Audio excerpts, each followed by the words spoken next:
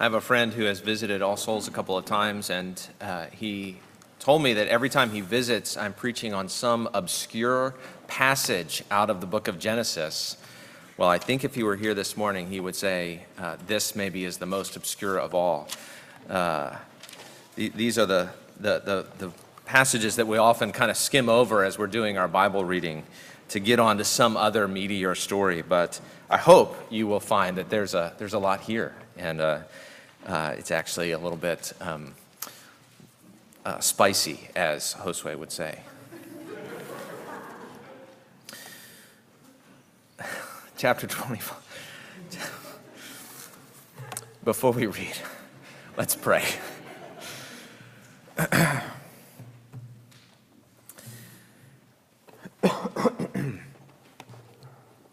Our Father, we thank you for your word, every part of it, every chapter, every verse, every word, every jot and tittle, as Jesus has said. And we pray that you would teach us from it this morning, that you would not only help us to understand this text, but help us to see Jesus more clearly in it, and help us to rest more fully in the gospel because of having heard from you this morning. We pray these things in Jesus' name. Amen. Genesis 25, we're going to read verses 1 through 18. Abraham took another wife, whose name was Keturah. She bore him Zimran, Jokshan, Medan, Midian, Ishbak, and Shua. Jokshan fathered Sheba and Dedan. The sons of Dedan were Asherim, Letushim, and Leumim. The sons of Midian were Ephah, Epher, Hanok, Abida, and Eldaah. All these were the children of Keturah. Abraham gave all he had to Isaac, but to the sons of his concubines Abraham gave gifts, and while he was still living, he sent them away from his son Isaac eastward to the east country. These are the days of the years of Abraham's life, 175 years. Abraham breathed his last and died in a good old age, an old man and full of years, and was gathered to his people. Isaac and Ishmael, his sons, buried him in the cave of Machpelah in the field of Ephron, the son of Zohar the Hittite, east of Mamre, the field that Abraham purchased from the Hittites. There Abraham was buried with Sarah his wife. After the death of Abraham, God blessed Isaac his son, and Isaac settled at Beer Lahai Roi. These are the generations of Ishmael, Abraham's son, whom Hagar the Egyptian, Sarah's servant, bore to Abraham. These are the names of the sons of Ishmael, named in the order of their birth: Nebaioth, the firstborn of Ishmael, and Keter, Abdil, Mibsam, Mishma, Duma, Massa, Hadad, Tema, Jetur, Naphish, and Kedemah. These are the sons of Ishmael, and these are their names by their villages and by their encampments, 12 princes according to their tribes.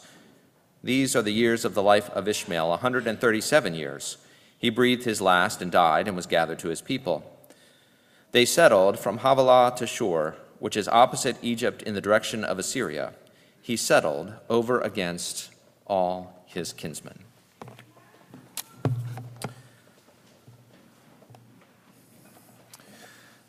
Living with family is not always easy. Family life is messy. That feels more true in our day than ever. Blended families, step-siblings, half-siblings, but of course we can't leave out plain old siblings, as well as in-laws. And let's not forget parents and kids. Relationships are messy. And figuring out how to navigate all of those relationships is hard. It's hard because every person is different and every relationship is different, and conflicts inevitably arise. Little ones and big ones, things as simple as who keeps emptying the toilet paper roll and not replacing it, and as complicated as squabbles over inheritances, gossip, and adultery. Add different religious or political views into the mix, and Thanksgiving dinners get real interesting. How do you love people well in the midst of it all? Where do you put your time and energy? How do you stay faithful in the messiness of relationships? Now, I say the messiness of family life feels more true in our day than ever, but of course it's not. The Bible is full of blended families. Besides adultery and divorce and remarriage, throw polygamy into the mix, and you can just wait for the sparks to fly. Our text this morning tells us something about Isaac's place in the midst of his brothers.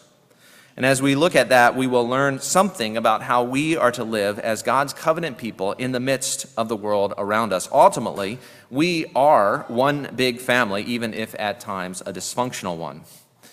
Of course, before we see how we are to live, we have to see how Isaac points us forward to Jesus and then sheds light on our lives in Jesus.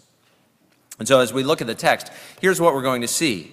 If we put the question this way, how do we live in the world among non-Christians, especially non-Christian family members? The answer is imperfectly, as pilgrims, seeking the other's good and focused on things to come. Or put differently, I want us to notice four things: our messy witness, our pilgrim life, our servant's calling, and our living hope. So first, our messy witness. Do you ever feel like you have blown it? That your Christian witness is so bad that there's no way God could use it? Have you ever felt like you've sinned so much or in such a way that you're embarrassed to admit that you are a Christian? Or perhaps you wonder if you even believe it yourself. Well, you are not alone. In fact, the great heroes of the faith in the Bible, almost to a man, are great sinners. And Abraham is no exception. And do you remember some of his missteps that we've looked at throughout Genesis? He lies about Sarah being his wife, endangers her sexual purity in order to save his own skin. Twice. When God was slow to fulfill his promise of a child, he takes Sarah's handmaid, Hagar, as his wife to try to raise up a child through her. That is, he sleeps with his wife's servant, which, though acceptable in that culture, was still sin. And in so doing, he was relying on his own power rather than God's promises. God wasn't coming through, at least not in the timing that Abraham had in mind, so he and Sarah devised a scheme where they could obtain the good life by their own human effort. Abraham was far from perfect, though I think sometimes we still think, okay, but besides those couple of things, he really had other things together, didn't he? I mean, a couple of big mistakes over 175 years. I mean, that's not bad, right? Well, I hate to say it. I think I'm going to burst your bubble this morning. Look at how this chapter starts in verse 1. Abraham took another wife whose name was Keturah. Now, on the surface, this seems to be saying that Abraham took another wife after Sarah. There's nothing wrong with that, of course. He is free to marry after Sarah's death, and perhaps that is all this means. But listen to what John Calvin has to say about this text. This is what he says. He says, "It seems very absurd that Abraham, who is said to have been dead in his own body 38 years before the decease of Sarah, should, after her death, marry another wife. Besides, when Paul commends his faith in Romans 4:19, he not only asserts that the womb of Sarah was dead when Isaac was about to be born, but also that the body of the father himself was dead. Therefore, Abraham acted most foolishly if after the loss of his wife, he, in the decrepitude of his old age," that's a great word, isn't it? The decrepitude of his old age, "contracted another marriage. Further, it is at variance with the language of Paul that he who in his 100th year was old and impotent should 40 years afterwards have many sons. Many commentators," this is still Calvin, "many commentators to avoid this absurdity suppose Keturah to have been the same person as Hagar. But their conjecture is immediately refuted in the context where Moses says Abraham gave gifts to the sons of his concubines. Others conjecture that while Sarah was yet living, he took another wife. This, although worthy of grave censure, is, however, not altogether incredible, says Calvin. We know it to be not uncommon for men to be rendered bold by excessive license. Thus, Abraham, having once transgressed the law of marriage, perhaps after the dispute respecting Hagar, did not desist from the practice of polygamy.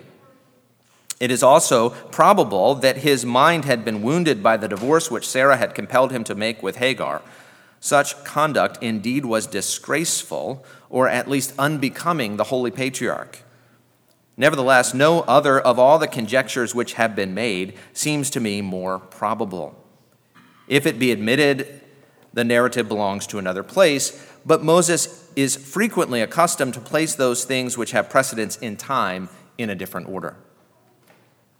All right, now that's a lot, but do you see what Calvin is saying?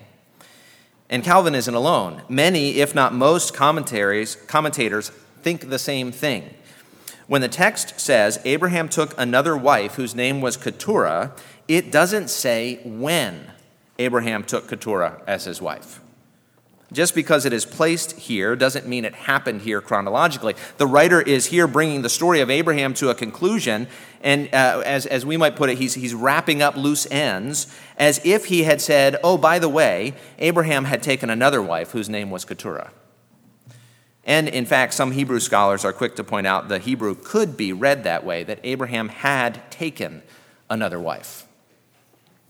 Now, if you're a little uncomfortable with Moses, the at least primary writer of Genesis, dischronologizing the story, he's actually about to do it again.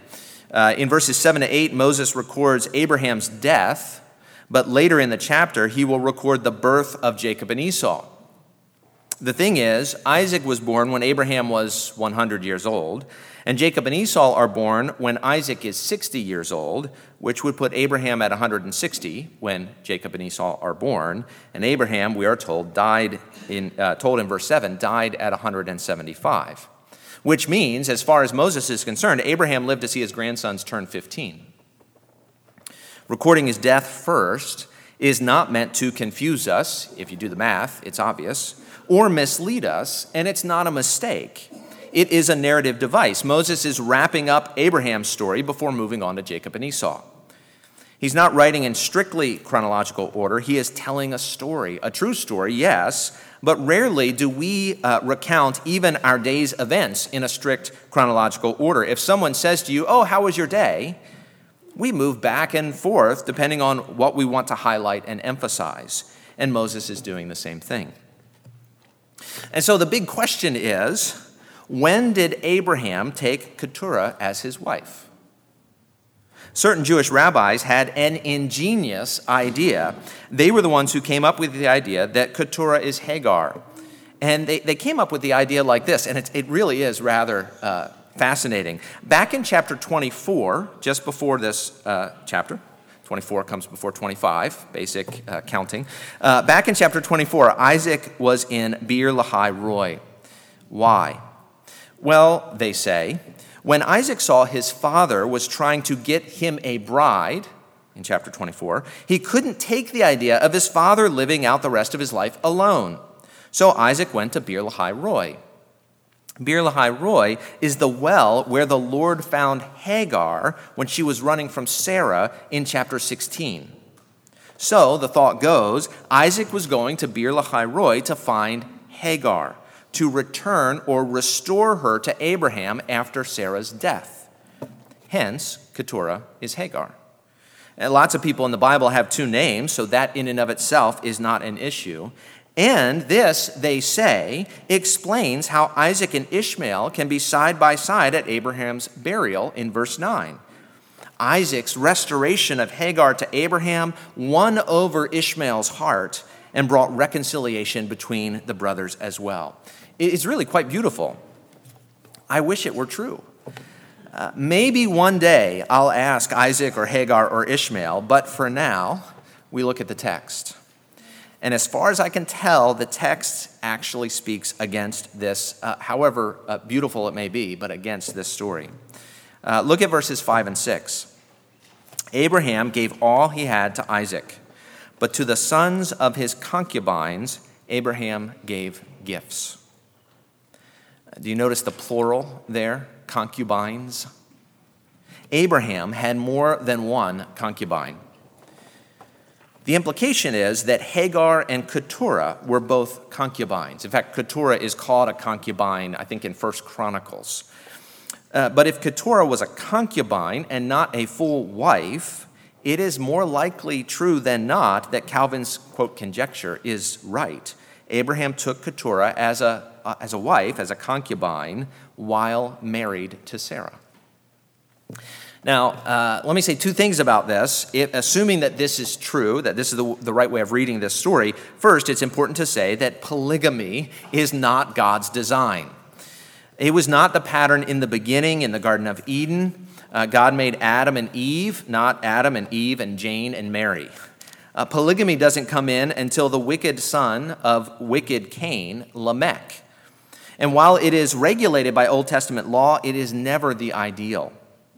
And when we come to the New Testament, Paul says in 1 Timothy 3, church leaders must be the husband of one wife to reassert the biblical pattern of one man and one woman. So first, despite Abraham's behavior and David's and Solomon's and others, polygamy is not God's pattern by design, but a distortion of God's pattern brought about by sin. Second, Abraham's sin did not mean God abandoned him.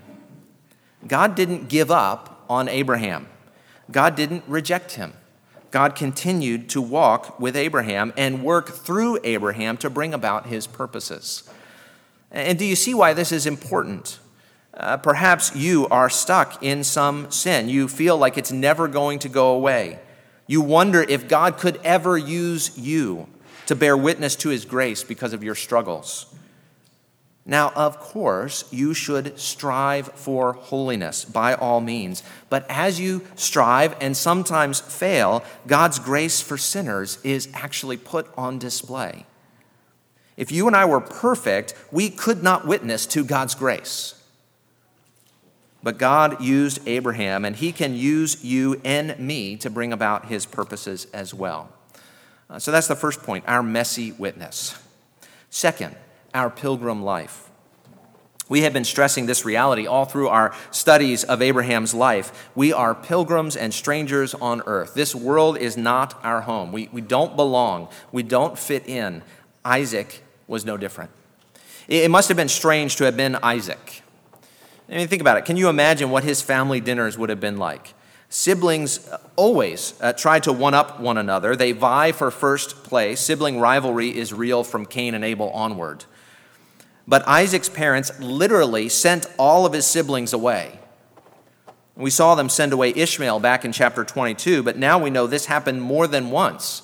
Verse 6 says that while Abraham was still alive, he sent all his other children away from Isaac, which consists of at least 7 brothers, Ishmael plus the 6 listed in verse 2.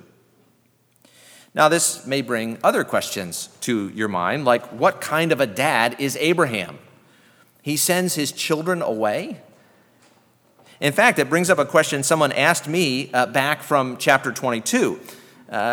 When Abraham, a wealthy man, sends away Hagar and Ishmael, it seems as if he only sends them away with a small water jug and that's it. They end up thirsty and alone in the desert. What kind of a dad is that? Now, the answer to that question, I think, is that actually Abraham had sent them away with much more, but it wasn't pertinent to the story.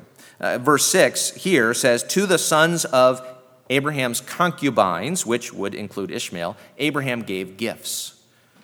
And so I think the answer is Abraham provided generously for his children, Ishmael included.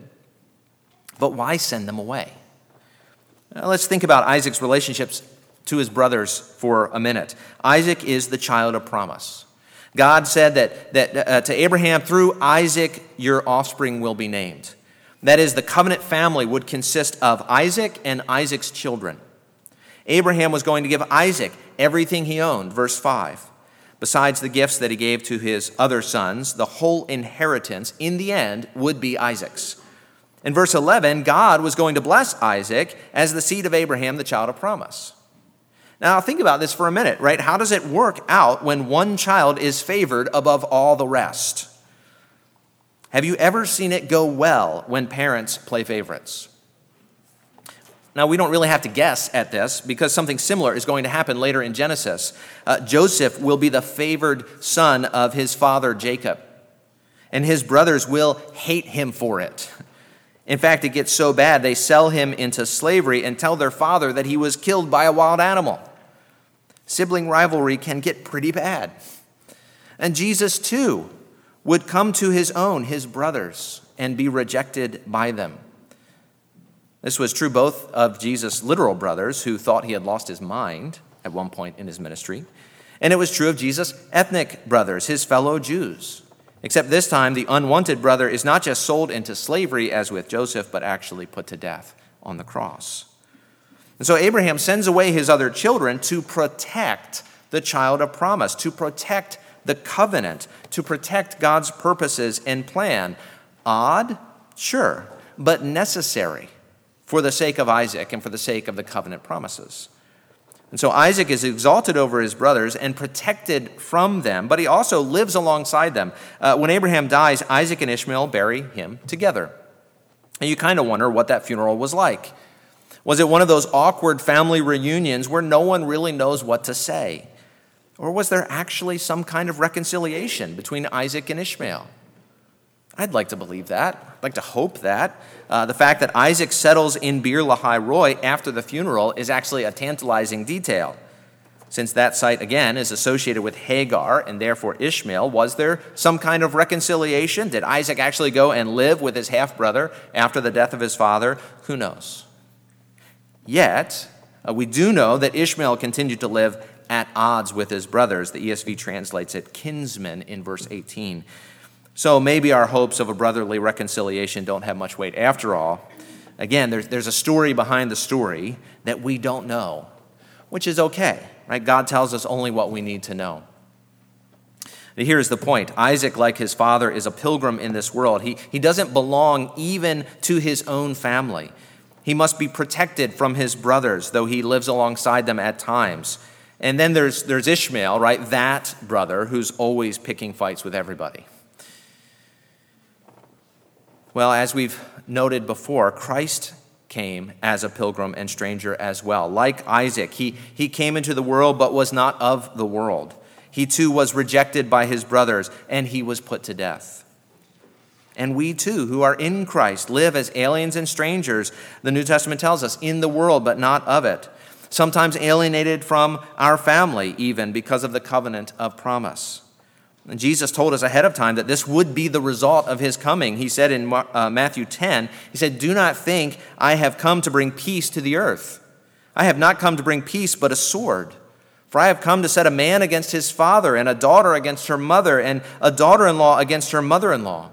And a person's enemies will be those of his own household." And this is what God told us from the start, isn't it? In Genesis chapter 3, the seed of the woman would be at enmity with the seed of the serpent. The divide in the human race is not between ethnic, economic, or social status, but between those who follow Jesus and those who do not. Sometimes those who follow Jesus are persecuted, sometimes merely rejected, at other times tolerated as kind of the weird religious relative. But here's the point, that tension of not fitting in with your family because you don't belong, because this world is not your home, that tension is not new. In fact, it's as old as Abraham and Isaac. This world is not our home. We live as aliens and strangers on the earth. Now, Josue ran across this great quote while preparing for his upcoming church history Sunday school, and I am stealing it right now. You should come to that Sunday school class, which is going to begin next week because it's going to be great. But he came across this quote from an early Christian letter somewhere around the early 2nd century about the pilgrim life of Christians. Right? Again, this idea isn't new. We didn't invent it. It's, of course, as old as the Bible and has been professed throughout the life of the church. But here's what it says. The writer says, "For Christians are not distinguished from the rest of humanity by country, language, or custom. For nowhere do they live in cities of their own, nor do they speak some unusual dialect, nor do they practice an eccentric way of life. This teaching of theirs has not been discovered by the thought and reflection of ingenious people, nor do they promote any human doctrine as some do. But while they live in both Greek and barbarian cities, as each one's lot was cast, and follow the local customs in dress and food and other aspects of life, at the same time they demonstrate the remarkable and admittedly unusual character of their own citizenship. They live in their own countries, but only as non-residents. They participate in everything as citizens and endure everything as foreigners. Every foreign country is their fatherland, and every fatherland is foreign. They marry like everyone else and have children, but they do not expose their offspring. They share their food, but not their wives. They are in the flesh, but they do not live according to the flesh. They live on earth, but their citizenship is in heaven. They obey the established laws. Indeed, in their private lives, they transcend the law. They love everyone, and by everyone they are persecuted. Our witness may be messy, but we live as aliens and strangers on earth. This world is not our home. And so while we live in the world, we do not live like the world because we do not belong to it. So how do we live in the world among non-Christians? Imperfectly, to be sure, but as pilgrims. And third, seeking the other's good. So first, our messy witness. Second, our pilgrim life. And third, our servant's calling. If this world is not our home, what are we doing here? Why doesn't God just zap us straight into heaven when we come to Christ? And the answer is we are not only pilgrims, we are also servants. And while we know God promised to make Abraham a blessing to the nations, we don't see much of that in Isaac's life. There may have been things that happened that the scriptures just don't tell us about. But of course, what we do see is Isaac actually avoided his own brothers. This is one of those things that reminds us that Abraham and Isaac are never our direct example. They only point us to Jesus. And yet, if you think about it, God preserves the covenant line through Isaac for the sake of the nations. God's work through the line of Isaac is heading toward the cross, which is not just for the line of Isaac, but for all the children of Abraham, in fact, for all the nations. In fact, when the prophets talk about the coming of Jesus, they mention even the other children of Abraham. In Isaiah 60, verses 1 through 7, it's a longer section, but let me read it. Isaiah is prophesying of the coming of Jesus and God drawing people to Jesus. And he says this, "Arise, shine, for your light has come, and the glory of the Lord has risen upon you. For behold, darkness shall cover the earth, and thick darkness the peoples. But the Lord will arise upon you, and his glory will be seen upon you. And nations shall come to your light, and kings to the brightness of your rising. Lift up your eyes all around, and see. They all gather together. They come to you. Your sons shall come from afar, and your daughters shall be carried on the hip. Then you shall see and be radiant. Your heart shall thrill and exalt, because the abundance of the sea shall be turned to you. The wealth of the nations shall come to you." So he's saying that Jesus is going to come as the light of Israel, and the nations will come to him. And then Isaiah goes on. He says, "A multitude of camels shall cover you. The young camels of Midian and Ephah, all those from Sheba shall come." Now those are all children of Keturah. "They shall bring gold and frankincense, and shall bring good news, the praises of the Lord. All the flocks of Kedar shall be gathered to you. The rams of Nebaioth shall minister to you." Those are children of Ishmael. "They shall come up with acceptance on my altar, and I will beautify my beautiful house."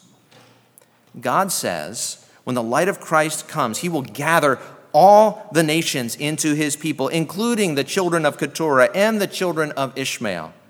They will find acceptance through Jesus, and their presence will make his temple, his new covenant temple, his church, beautiful. The church, God says, is beautiful because the nations are a part of it.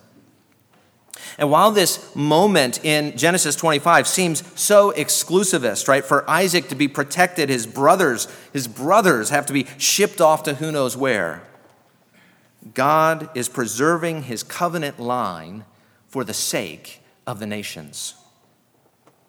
Now, while Isaac was a pilgrim and stranger on earth, as we said, Jesus too became a stranger. At home with the Father for eternity, the Son of God took on flesh and experienced what it was like to be a pilgrim, a stranger. Jesus became an immigrant, an alien, rejected by his brothers. But Jesus not only lived as a stranger, he invited the strangers in. He became a stranger so that we might become family. He was rejected that we might receive his inheritance. He was abandoned that we might be accepted. The Son became sin for sinners that we sinners might become sons. Jesus was better than Isaac, who could only stand apart. Jesus stood with and for, and so invites us to stand with him and to find adoption and acceptance in him. And so Jesus has shown us what it looks like to live as a stranger for the sake of strangers.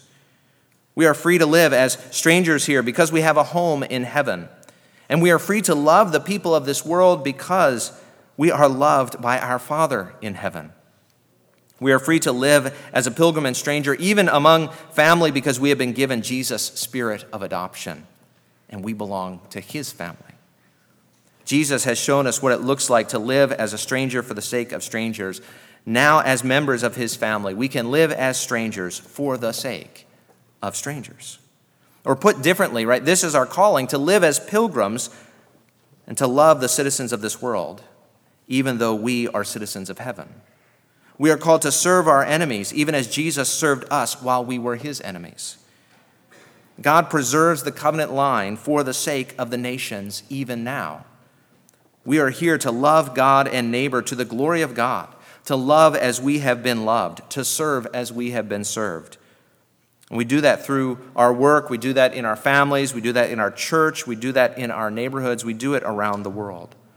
And so how do we live in the world among non-Christians, imperfectly to be sure, as pilgrims, seeking the other's good, and finally focused on things to come? So we've looked at our messy witness, our pilgrim life, our servant's calling, and now, finally, our living hope. Abraham gave Isaac everything. And after Abraham's death, God blessed Isaac, verse 11.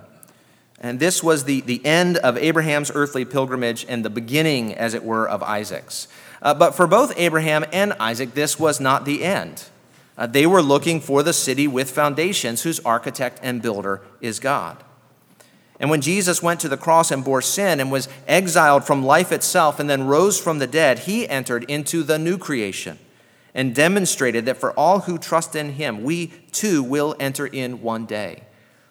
There is a city that God has made, and Jesus has entered in, as it were. Jesus is our living hope. He rose, giving us hope that we too will rise. Whatever happens in the moment, whether we experience good like Isaac or long hardships and struggles like Abraham, whether we are rich or poor, surrounded by family and friends, or lonely, whether we find a vocation that makes our hearts sing or slog it out every day for minimum wage in a, quote, dead-end job, whether we live relatively pain-free or experience physical trials day after day, whatever the circumstances of our present life, our hope is not in this present life. Our hope is not that this life will go well. As Christians, we sometimes get sidetracked, hoping for this life to go well. Now, we can work toward that end. We can seek to bless others in the present, but this world is not our home. And our hope is not for the present age. Our home is in heaven. And our hope is in the coming age, when heaven and earth will be one, when this world will be made new, and we will enter into our eternal inheritance, life with Jesus in our Father's immediate presence forevermore.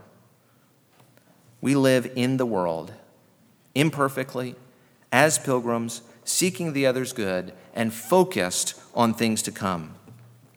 Christians are not yet perfect, but we are pilgrims in the world, holding out hope to other imperfect people of our coming eternal inheritance, the city with foundations, whose architect and builder is God himself. Let's pray.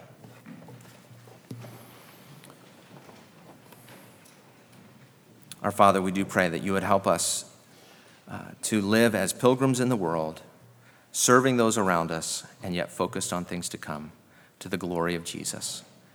We pray this in Jesus' name. Amen.